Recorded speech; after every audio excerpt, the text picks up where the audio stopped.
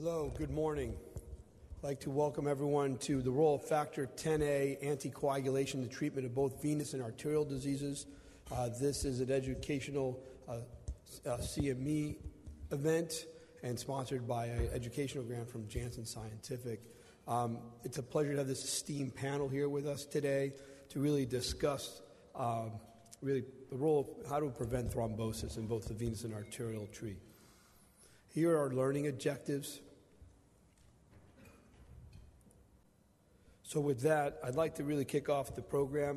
The program is structured in a way where we're going to have 4 talks really looking at thrombosis in both venous and arterial trees. And then we have a series of clinical scenarios and discussing them and how we would manage them. So I think we'll get a lot out of this session. So without much more delay, I'd like to welcome Dr. Komerota to the stage. He's going to discuss the significance of arterial and venous thrombosis. Avoidance is the best strategy. Dr. Komerota, welcome, Tony. Well, thank you, Tina. It's a real privilege to be here with this esteemed faculty. And my job is to address arterial and venous thrombosis in 8 minutes. These are my disclosures. So there are some major implications for this particular topic, and they include deep venous thrombosis, pulmonary embolism, MI, stroke, cardiovascular death, and major limb events, because all of these are the consequences of acute thrombosis. But really, as we focus down on the topic, the real questions are, can anticoagulation with 10A inhibition reduce the onset and the recurrence of acute venous thromboembolism, and can they reduce thrombotic complications of arterial disease? Those are the real questions. And time doesn't permit me to lay the details of the foundation for primary prevention of venous thromboembolism, but suffice it to say that quite a few randomized trials have demonstrated the effectiveness and safety of 10A inhibition on the prevention of post-op venous thromboembolism in patients undergoing total hip and total knee replacement. Hard level 1 data. So yes, 10A inhibition can do primary prevention.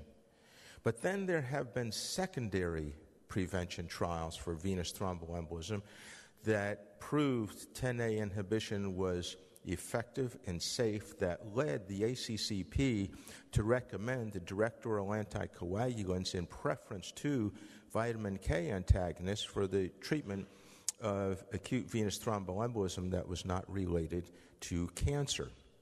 And here are the direct oral anticoagulants, and you can see that the trials that were conducted for secondary prevention were all non-inferiority trials. That is, can they do as well as vitamin K antagonists and low molecular weight heparin? And each of them did. They met the criteria for non-inferiority, but point estimates for most of the trials demonstrated that the DOACs were even better. And there was superiority demonstrated for pulmonary embolism with rivaroxaban and deep venous thrombosis and PE with the pixaban in terms of reduction in major bleeding. And then Paolo Prandoni and his colleagues addressed the very important question of recurrent venous thromboembolism after discontinuing anticoagulation. How big a problem is this? Well, it's an enormous problem. When you look at unprovoked venous thromboembolism, there was a 40% recurrence at 5 years and over 50% recurrence at 10 years. And these recurrences are not related to thrombophilias. PE generally presents as recurrent PE presents as PE recurrent DVT. Obviously, the initial event was DVT most of the time, and medical provocation has a much higher risk of recurrence than surgical provocation. And if the recurrence of DVT is in the ipsilateral limb, there's an incredible increase in the severity of post-thrombotic syndrome. But what about death? The Riete investigators in a database of over 41,000 patients demonstrated that for recurrent pulmonary embolism, case fatality was over 18% for recurrent PE. Recurrent DVT, 6.3%. And the problem is the major bleeding complications for recurrences are very high, almost 20%. So there's a major problem. Now, the Einstein Choice trial took this question of recurrence and studied extended anticoagulation, that is beyond 6 to 12 months, for prevention of recurrence at a much lower dose of a 10A inhibitor, rivaroxaban. And they looked at rivaroxaban 20 milligrams per day, 10 milligrams per day versus aspirin, and demonstrated a significant 73% reduction in recurrence with no increased risk of major bleeding, an enormous step in the right direction to handle secondary prevention for recurrent DVT with extended or indefinite anticoagulation. So the risk of recurrent VTE was significantly lower with rivaroxaban 10 milligrams compared to low-dose aspirin. As you can see, a 73% risk reduction without any increased risk of major bleeding. So we know 10A inhibition is effective and safe for primary and secondary prevention of venous thromboembolism.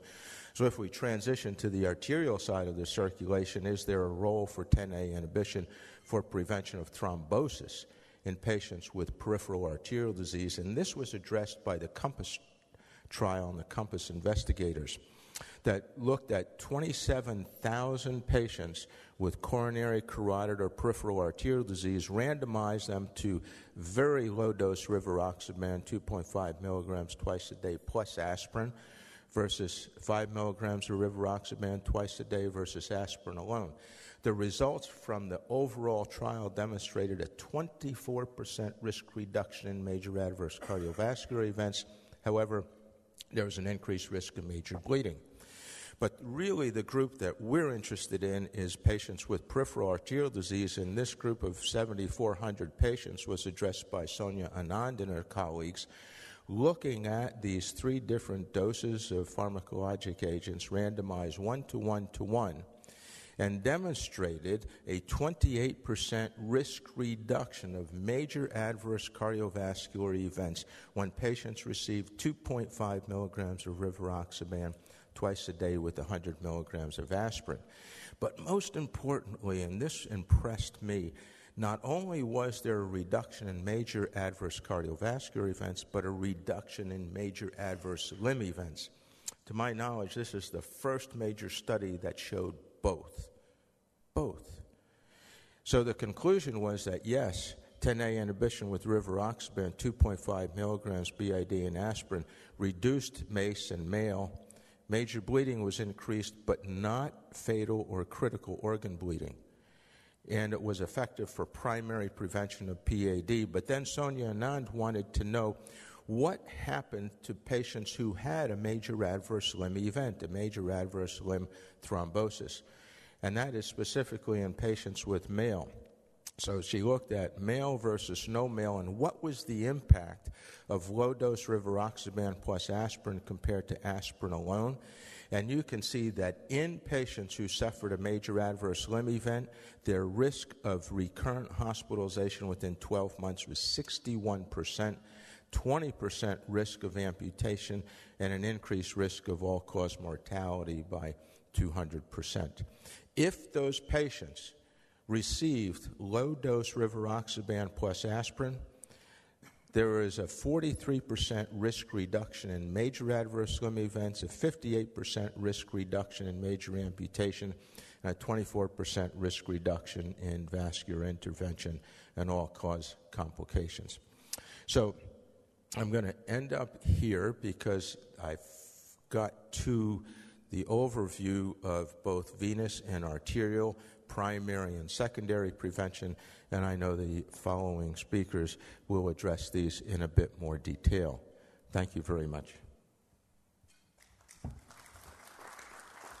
Thank you very much, Dr. Komerota. Fantastic overview. We'll have Dr. Kolluri join us. He will discuss the mechanism of action and guidelines for DOACs and 10A inhibitors. Thank you. Thanks for the invite, There will be some overlap in content with Dr. Comerota, but I think it's for the good. Not much to disclose. So in terms of mechanisms, don't want to bore you with the clotting cascade here, but just in the color-coded image here, the red, the unfractionated heparin, works on mostly the extrinsic pathway, and warfarin, these older drugs, is going to start with. Warfarin, on the other hand, works mostly on the intrinsic pathway, the 210-9, and one of the extrinsic pathways, the 7. Now, when you look at the common pathway where the prothrombin converts to thrombin, that is mediated by factor 10A. Now, the older drug that was specific to factor 10 inhibition was fondaparinux, but we have the apixaban, betrixaban, edoxaban, or rivaroxaban in just the alphabetic order. And then there are direct thrombin inhibitors, previously the argatroban, bivalirudin, liperidin, but the new drug, no longer really new, is dabigatran. So when you look at the pharmacokinetics, most of these have around the same half-life except for the betrixaban, which is 20 hours, which is long, and most are eliminated hepatically except for the dabigatran, which is mostly renal, so we have to be very cautious in patients with renal insufficiency. Most of these are once-a-day dose except for apixaban, which is twice a day. No monitoring is needed. Cytochrome 3A4 interactions are seen with most of these drugs. And there is no reports of type 2 heparin-induced thrombocytopenia with any of these drugs. So in terms of the guidelines, we're going to talk mostly about these three guidelines. One is the European Society for Cardiology Pulmonary Embolism guidelines, the CHEST guidelines that Dr. Comerota referred to, and then the ASH guidelines, the American Society for Hematology. The only issue with the ASH guidelines is that they presume that you've already made a decision of what anticoagulant you use, and then they talk about the practical aspects of what needs to be done. So not very much we can cover in that there. So in terms of the guidelines for treatment, you all know that the first episode of DVT, proximal DVT, or a pulmonary embolism is 3 months of anticoagulation with either warfarin, low molecular weight heparin in cancer, or a DOAC. And then after that, you sort of risk stratify. If you have a second unprovoked DVT, it's a long-term treatment for anticoagulation that's recommended at a 1B by the CHEST guidelines. If they have moderate to high bleeding, you have to be very careful. They do suggest long-term bleeding even in moderate risk patients, but you have to have patient input in there and shared decision-making. And in patients with cancer, you have to treat them until the cancer is deemed cured. So along with vitamin K antagonist warfarin, all the DOACs do receive grade 2B recommendations. So none of them is grade 1A because there are no randomized controlled trials head-to-head even with warfarin. Similar guidelines for the pulmonary embolism. This is probably the most recent guidelines we have from the European Heart Association. And again, the anticoagulation, this time they give, this changed from 2016 CHEST guidelines to the ESC guidelines, as oral anticoagulation with a DOAC is 1A recommendation, and the DOACs are not recommended in severe renal impairment, pregnancy, lactation, and patients with antiphospholipid antibody syndrome. So hope you got that pre-test question right.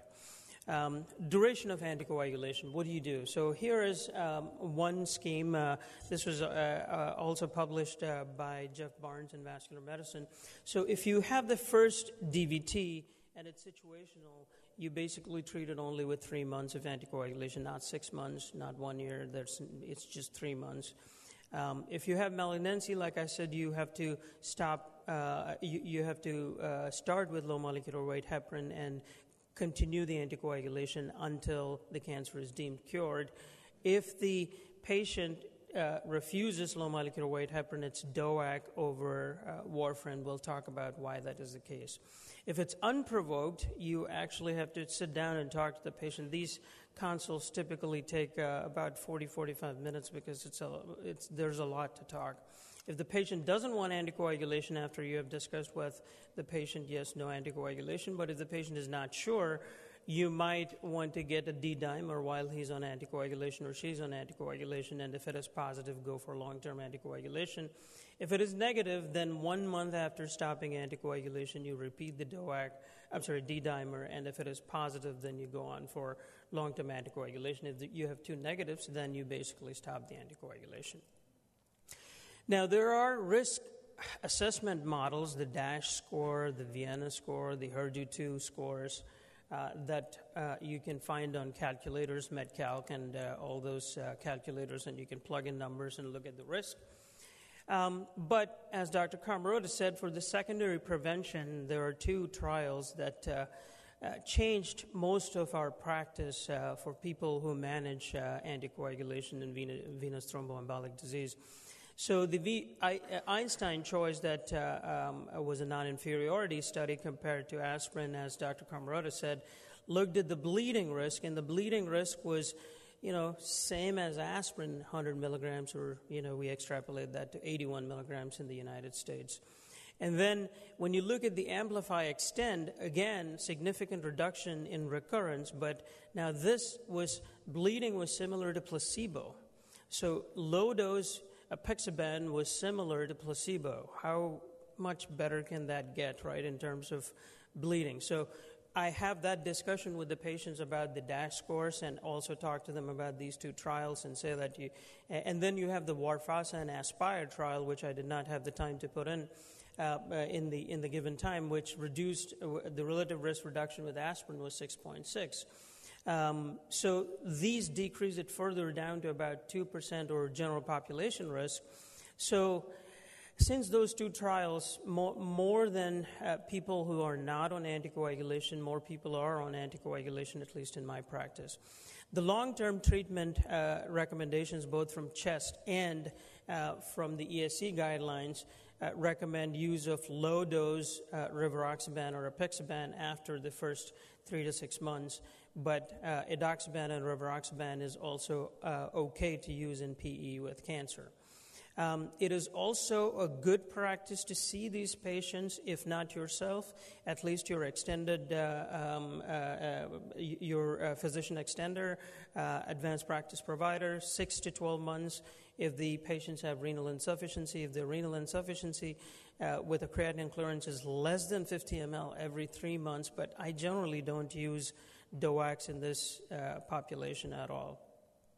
What about cancer and VT? There are 3 different trials quickly. SELECT-D is one that looked at rivaroxaban. Then there is ATOM-VTE, which primary endpoint was major bleeding and safety compared to deltaparin and Hercosai.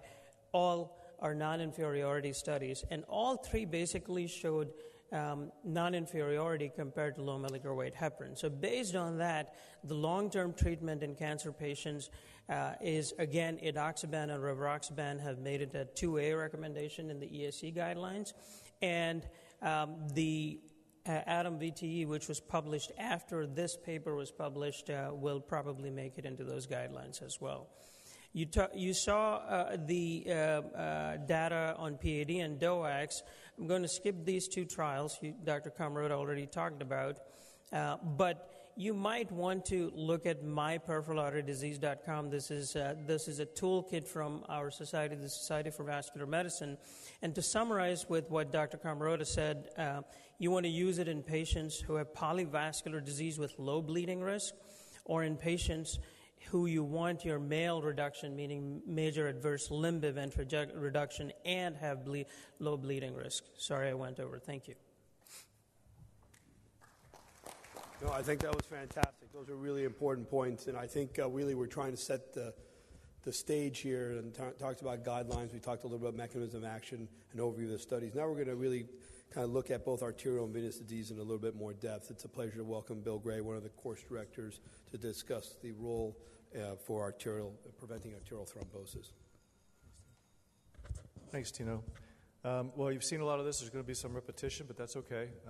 It's not easy stuff. So, not to sprain your brain too early in the morning, but let's talk about this because actually it is relevant to the larger issue about how to manage arterial disease and anticoagulation. So, the progression of arterial disease is really based on plaque rupture. So if you have uncontrolled, this is an uncontrolled event. Once plaque ruptures, I'm going to go down the platelet pathway here for a moment. You have exposure of collagen and Woollivan factors, and then that will then in turn lead to platelet adhesion and secretion and activation.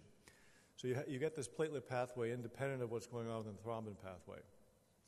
On the other hand, you get tissue factor and factor 12A also exposed during plaque rupture, and once that occurs, you start to activate these proteinase activase receptors, which are basically platelet activators.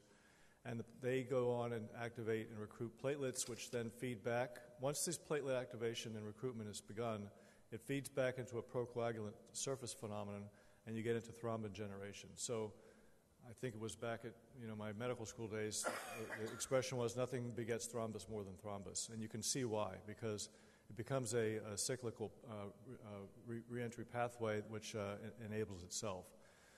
I want you to focus on this piece right here because both platelets and thrombin generation will lead to further thrombin generation, which ultimately leads to the platelet fibrin thrombus complex. And it's been known for a while, and it's not something we talk about a lot in medicine or in cardiovascular medicine, but it's been known for a long time that vitamin K antagonists actually do work to prevent coronary artery disease progression or cardiovascular events. There was a meta-analysis in 2003 that showed the overall thrombotic risk was reduced with an odds ratio statistically significant of about 0.79. But the reason we don't use it is because increased bleeding risk, and a lot of the bleeding with warfarin that we worry about is intracranial bleeding. And really the differentiation in my mind, one of the things that I carry around with me is that DOACs provide very similar, if not better, anticoagulation therapeutics, but without the intracranial bleeding that warfarin carries. So that's one message that could be important.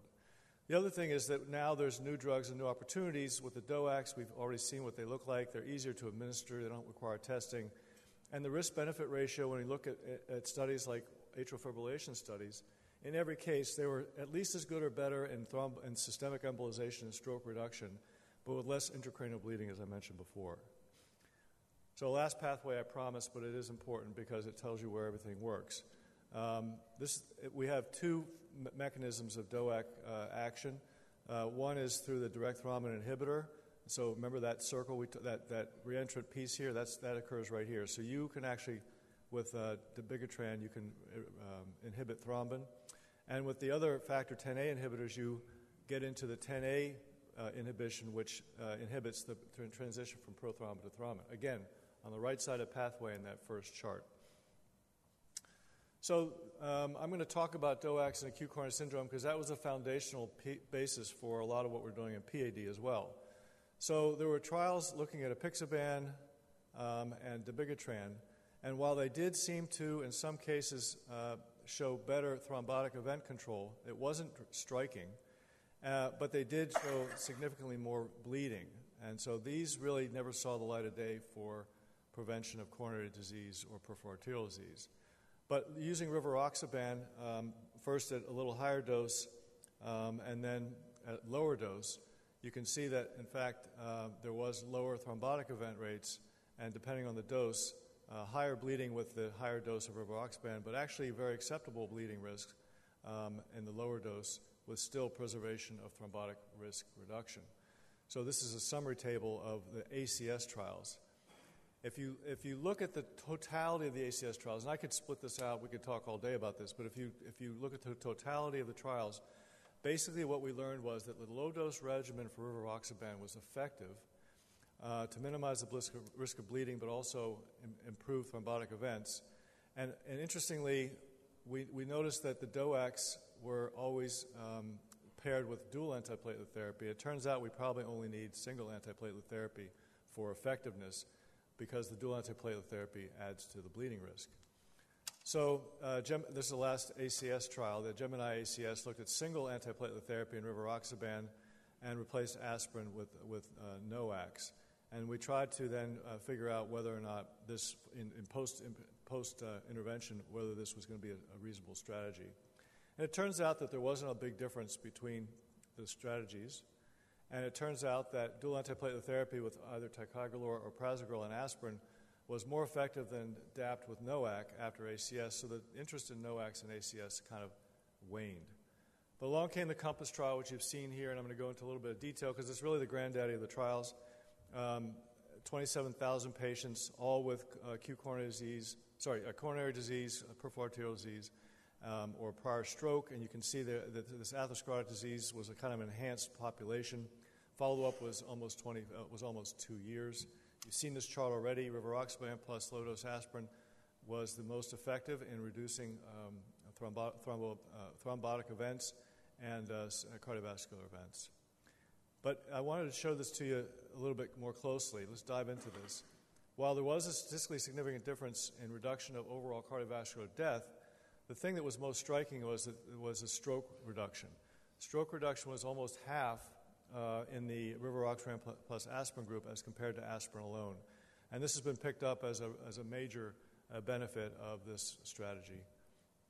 The bleeding endpoints, I talked about this before. There was more bleeding with the rivaroxaban and aspirin versus aspirin alone, but it was felt to be acceptable. And you can see here, you can see here no fatal intracranial hemorrhage of statistical significance or no other critical fatal bleeding differential. So while there was increased major bleeding, it was at a low rate and felt to be acceptable as a trade-off to the benefit. And this is a net clinical benefit chart, which basically summarizes the positives and negatives of any study.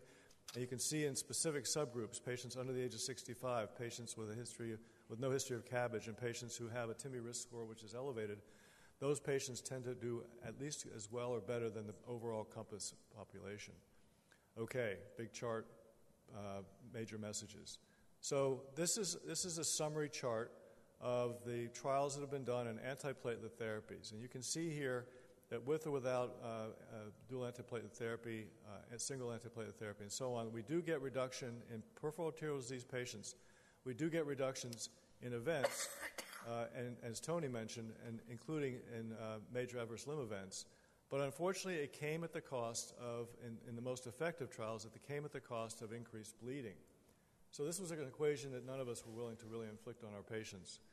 However, now if we look specifically at the same chart, but now we add in the rivaroxaban trials, you can see that we have significant, and this is just in the PAD patients, we have significant reduction in overall cardiovascular events and major adverse limb events, as Tony mentioned, but with only a modest increase in major bleeding as compared to the other trials, which had less positive effect and more negative effect. So this is kind of where we're kind of landed in terms of anticoagulation therapy in PAD patients.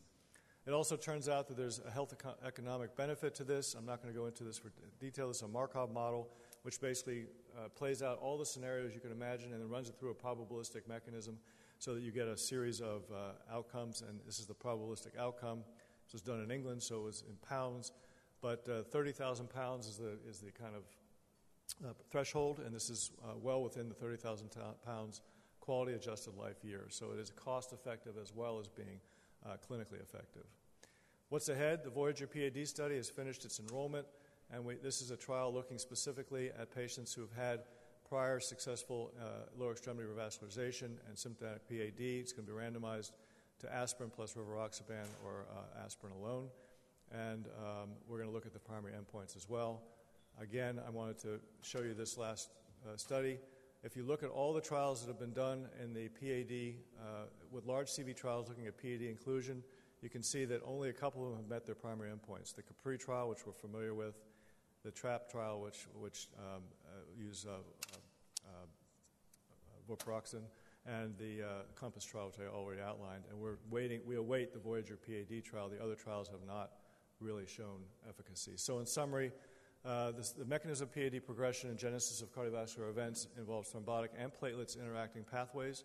The balanced use of DOACs, specifically rivaroxaban, by all the trials that I've already shown you, and single platelet inhibition achieves a marked reduction in cardiovascular events while not imposing significant bleeding risk. The strategy is also cost-effective, and dedicated studies like Voyager in the post-revascularization patients are pending. Thanks very much. Great, Bill.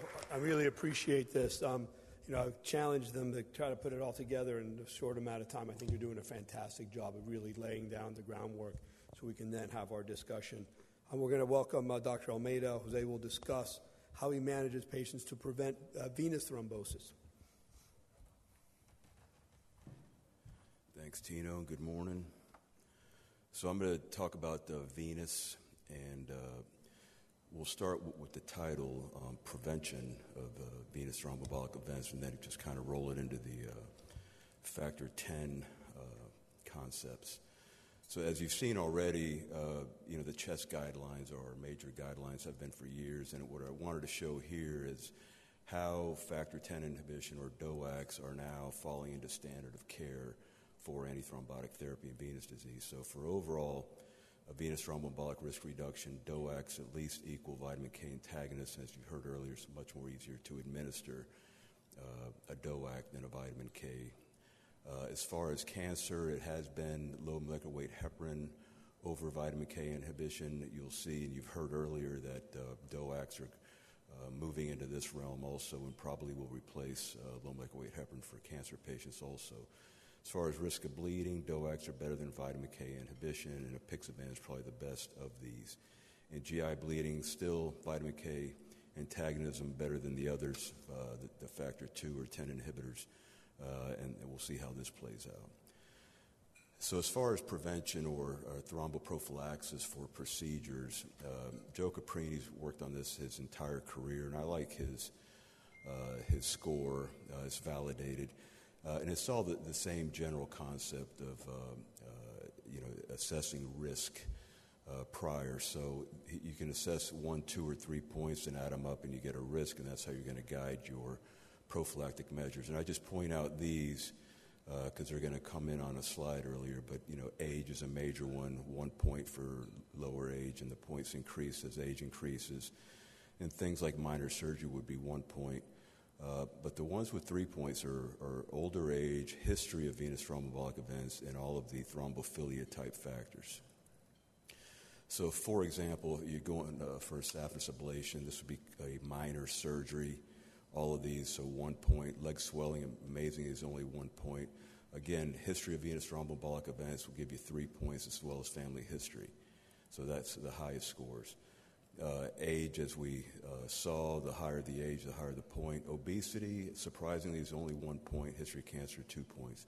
But it all falls into this. So you've got your point scheme. You're going to have a low, moderate, or high risk, and that's how you're going to judge your prophylaxis. So the more risk, the more prophylaxis. So compression plus pharmacotherapy, or compression pharmacotherapy and more strict surveillance. So somebody's already on anticoagulation and about to have a procedure. Do you stop it? Do you bridge it? And this is a complicated question with all these factors or variables involved. The risk that we just heard, the type of surgery, which anticoagulant, how well it's absorbed. The interesting part as it relates to venous disease, so I've been pretty much 20 years only venous and quit arterial, and I started with my venous procedures respecting the dogma of surgery and anticoagulation, stopping the anticoagulation for 3-4 days, bridging, and now if they're anticoagulated, doesn't matter if it's vitamin K or DOAC, they go right in the operating room, fully anticoagulated, even for phlebectomy, for major recanalizations, for vena cava extractions. I just have gotten to the comfort level where I prefer them to be anticoagulated. The risk of thrombosis is higher than the risk of bleeding in at least venous cases. You can apply pressure to the leg, et cetera, et cetera. As far as provoked and unprovoked DVT treatment, we've already heard that 3 months is kind of the benchmark, probably on the strength of the Prandoni data. If no cancer, again, DOACs are replacing standard vitamin K therapy as the treatment of choice. And in cancer, still, according to the last chest guidelines, low molecular weight heparin, but I'll show in another slide. As far as the duration of anticoagulation, again, it's a 3-month benchmark, And then you start individualizing. Is it proximal? Is it distal calf vein thrombosis? Is it a secondary episode? What are the bleeding risks? So you work from the 3 months, but you may want to extend anticoagulation based on other factors of risk as you individualize patients. So, and many of them just fall into lifelong anticoagulation if they've got 2 or 3 thrombophilic markers and recurrent thrombosis. Here's the cancer slide. So as far as recurrent thromboembolism, DOACs are now better than low molecular weight heparin, at least in this meta-analysis, for cancer patients, but still with bleeding, DOACs fared worse than low molecular weight heparin in this meta-analysis.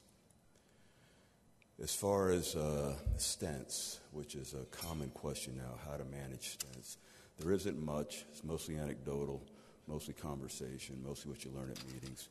But this one study looked at patients with stents in the acute DVT group, in the post-thrombotic group, and in the May-Thurner non-thrombotic group.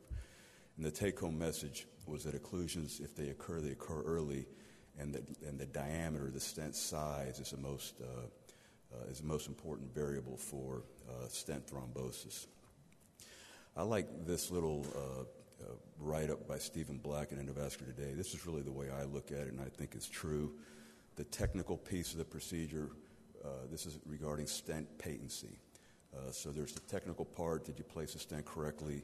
The hematologic is very important. Is it going to be platelet only? Is it going to be DOAC? Is it going to be enoxaparin? And then the most important thing down here is the inflow. And the inflow is such an important part of the game. If you've got poor inflow, you're going to need lifelong anticoagulation to maintain stent patency. As far as his experience in the UK, risk of thrombosis higher in the first weeks, that's probably true. They like 2 weeks of low molecular weight heparin and then Coumadin for a while before they'll bridge them. In my experience, I'd love to give them 3 months of low molecular weight heparin, but they just can't stab their abdomen that long and then the bruising. So if they can give us 4 weeks of low molecular weight heparin, then I like to switch them to a Pixaban. These are people with post-thrombotic stents with extensive recanalization. You've been in there with a balloon beating up the endothelium, trying to stretch things open. We've all seen going straight to a DOAC after these cases, a lot of failures. So we're all kind of moving into this more enoxaparin-type perioperative before we switch over to a DOAC. And this is just conversation, what we're hearing. So Mark Meisner, one of our wizards in the venous space, working with his hematologist, asked this question: why are these extensive recanalizations going down with DOAC inhibition? And the hematology people at the University of Washington seem to think it's related to factor 11. So that's part of the reason why a low molecular weight heparin early on to get the entire cascade, and then maybe switching over to a factor 10. So that's really the rationale, at least anecdotally, for this. In conclusion, the role of DOACs continue to expand, including cancer patients. Renal insufficiency, a Pixaban is being used. I didn't hear that from the speakers, but the Pixaban is being used more for renal failure. Perioperative management, they're already on a DOAC, you're going to the operating room or interventional suite. How do you manage their existing anticoagulation status, and if they're on something, whether they're bridged? That's very individualized. It depends on the risk and the type of procedure. Bridging in general is not needed. I don't bridge, and I don't even stop it for venous disease, not arterial. And the jury is still out on complex recanalizations of venous stents, how to go about anticoagulating them. Thanks.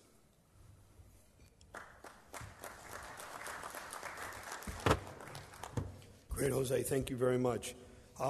We'll go now and try to do some clinical cases. I don't know if there's any questions. If you have any questions, you can kind of raise your hand. We're going to try to interact and get through some clinical situations. You've really heard a lot now in terms of the management of arterial and venous disease. And the way I kind of frame this is really preventing thrombosis. We discussed a little bit about the significance and the guidelines.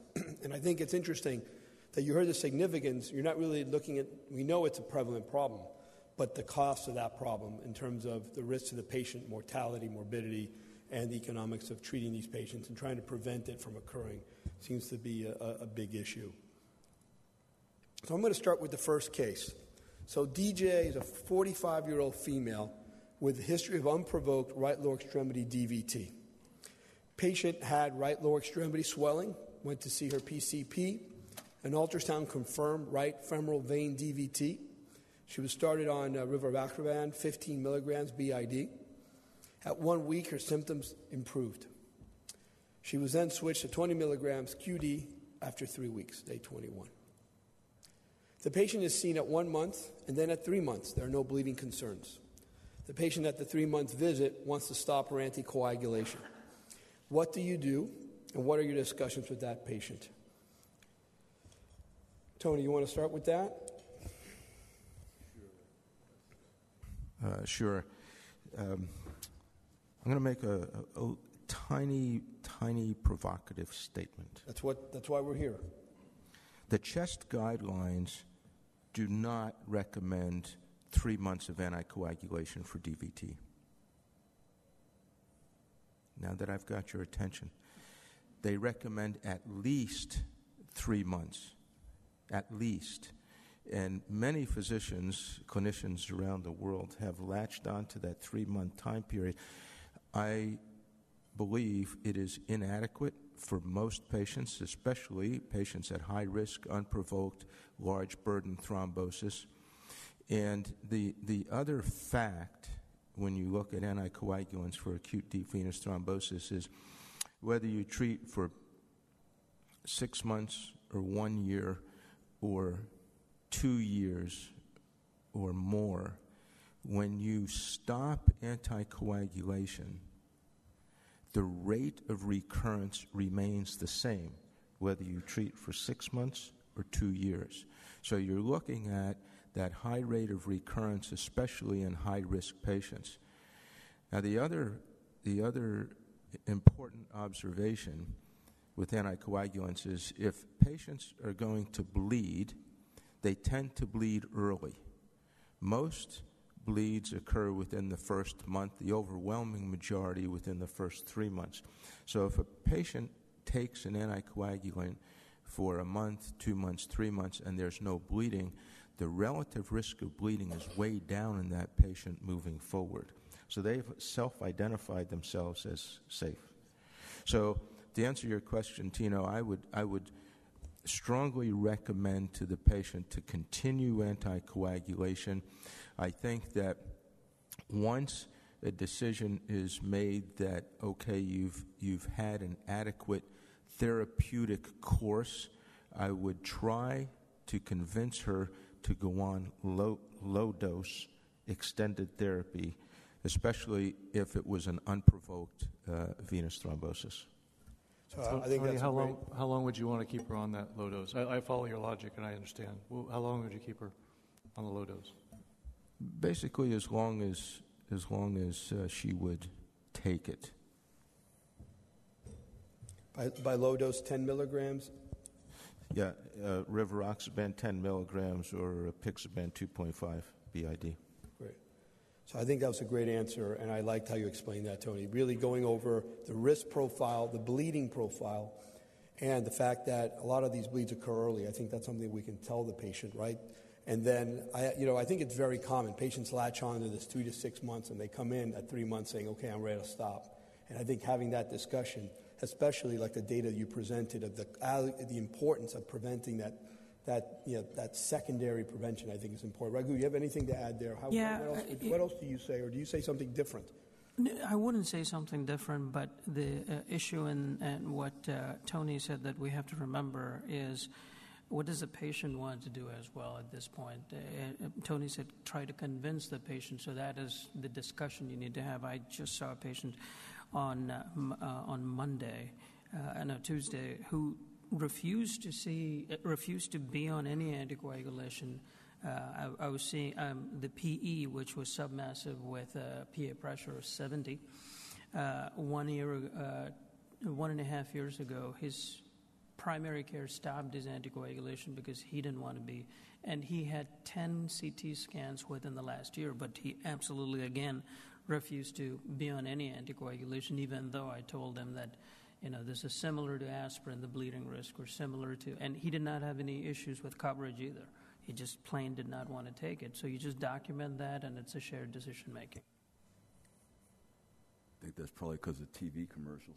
Yeah. In this particular one, so you put femoral DVT. So to me, femoral DVT, is it femoral DVT or is it femoral DVT? And if it's a small popliteal femoral, and this is the other thing, that using ultrasound to guide therapy is not. There's no data behind it. The data is very difficult to gather on, what amount of compression and recanalization, how it correlates to recurrence. So for the time being, and I think you'd agree, Tony, duplex really has no role, but I use it. So we do duplex them and see how much recanalization is going on, symptom relief, and I try somebody like this to stop at 3 months and go on baby aspirin and just tell them about the recurrence risk. Yeah, I think you bring up a good point. I like to do the ultrasound if I see that the symptoms aren't getting better. If they get better with the symptoms, then I'm less likely to get it. But I think you're right. That may help your decision, right, of whether there's more. Okay, Tony? So I don't agree with that. And when you look at what's the problem with patients with unprovoked deep venous thrombosis, why do they get DVT? My opinion, and I believe there's some interesting data suggesting that they have an endothelial dysfunction. And that endothelial dysfunction bridges from the venous to the arterial side because those patients have a higher risk of an arterial thrombotic disorder 5, 10, 12 years down the road. And you can measure their endothelial dysfunction on the arterial side of the circulation with post-occlusive reactive hyperemia of the brachial artery, and that's been shown. But also, when you look at recurrent deep venous thrombosis, 60% of the recurrences occur in the initially non-involved limb. Not the involved limb, the non-involved limb. If they occur in the involved limb, their post-thrombotic morbidity significantly elevates. So the major problem that these patients have is recurrent thrombosis, not bleeding. Interesting. So more of a systemic process. So I agree with Tony, and for those reasons, the Choose Wisely program that SVM and ABIM put out recommends, against using routine duplex examination unless the patient's clinical symptoms change. Yeah, I think the clinical symptoms, are important there.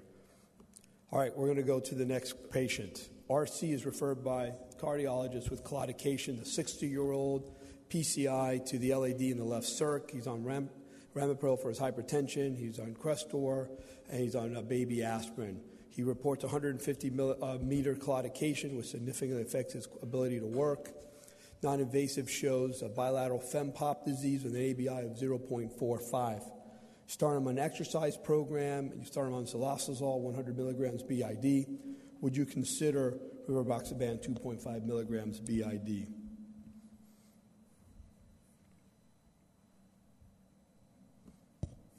Bill, how do you tackle this?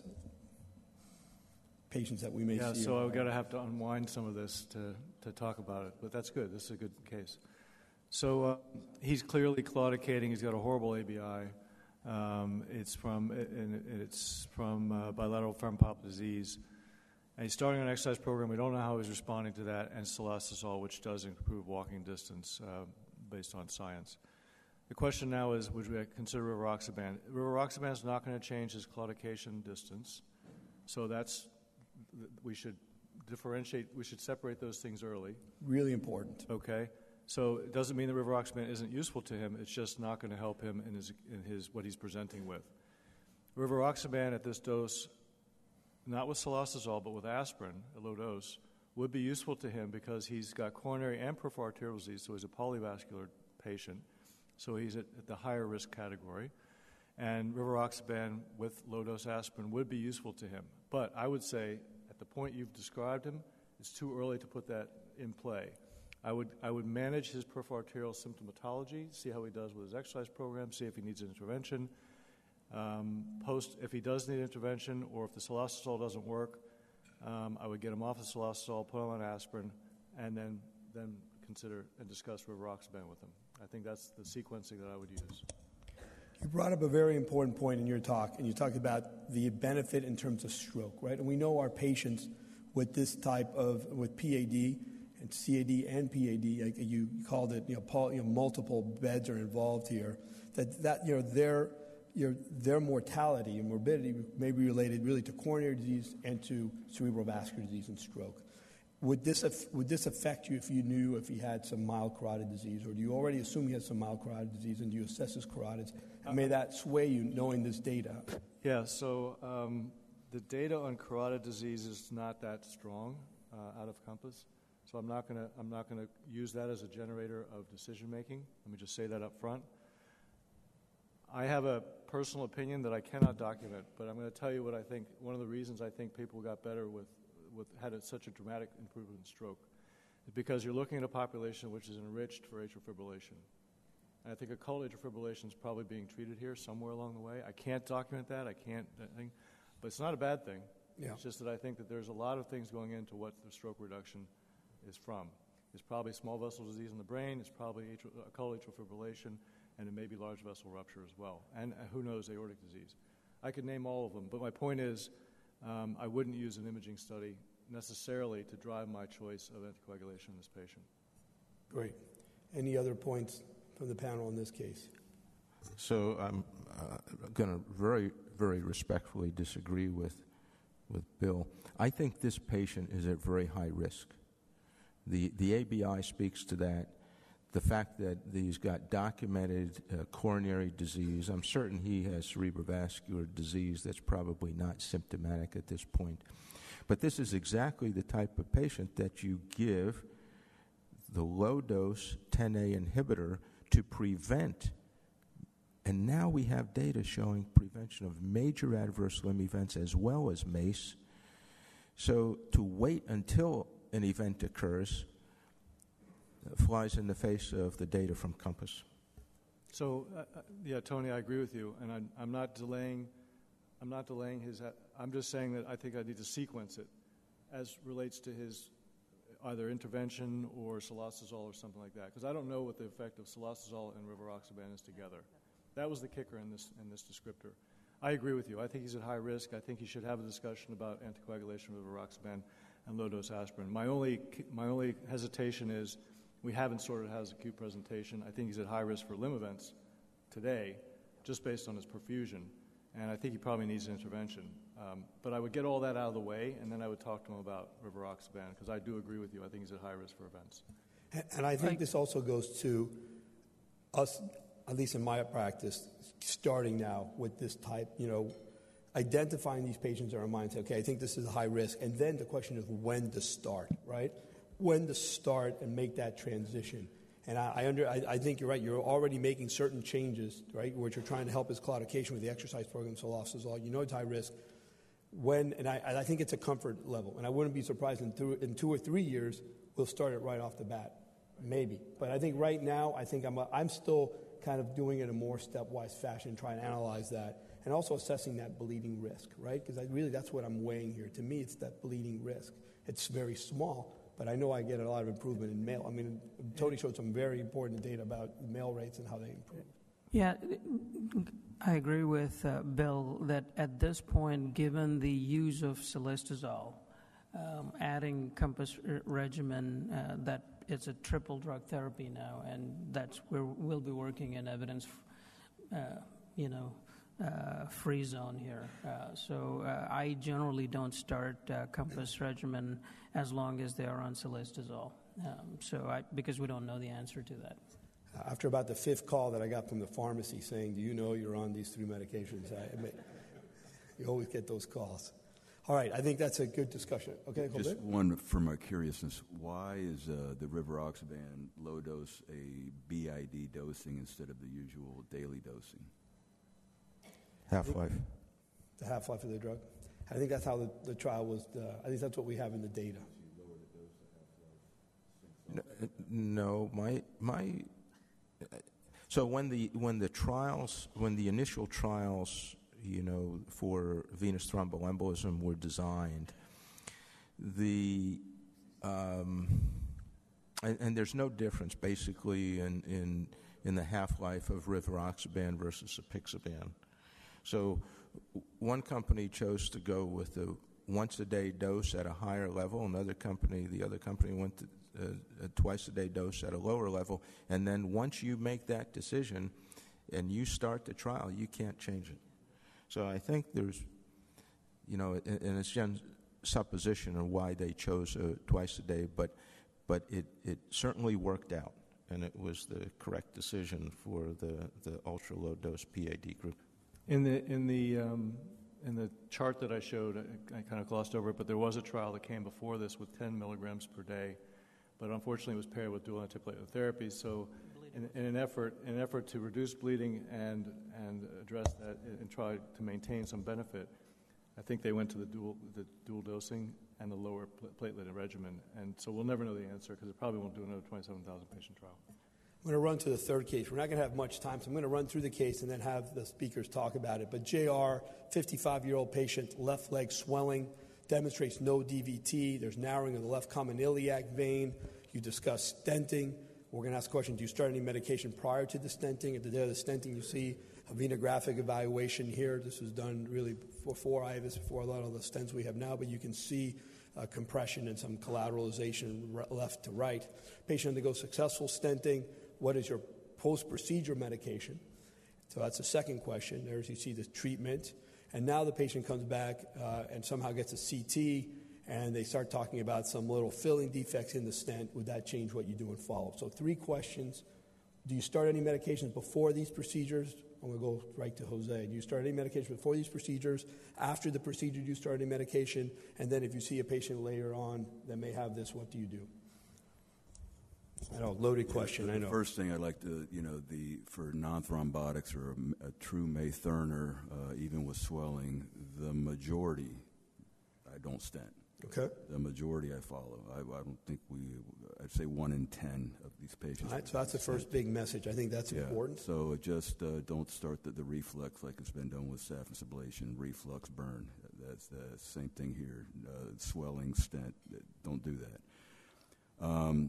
I like aspirin, baby aspirin for non-thrombotics. I reserve more serious anticoagulation for post-thrombotics.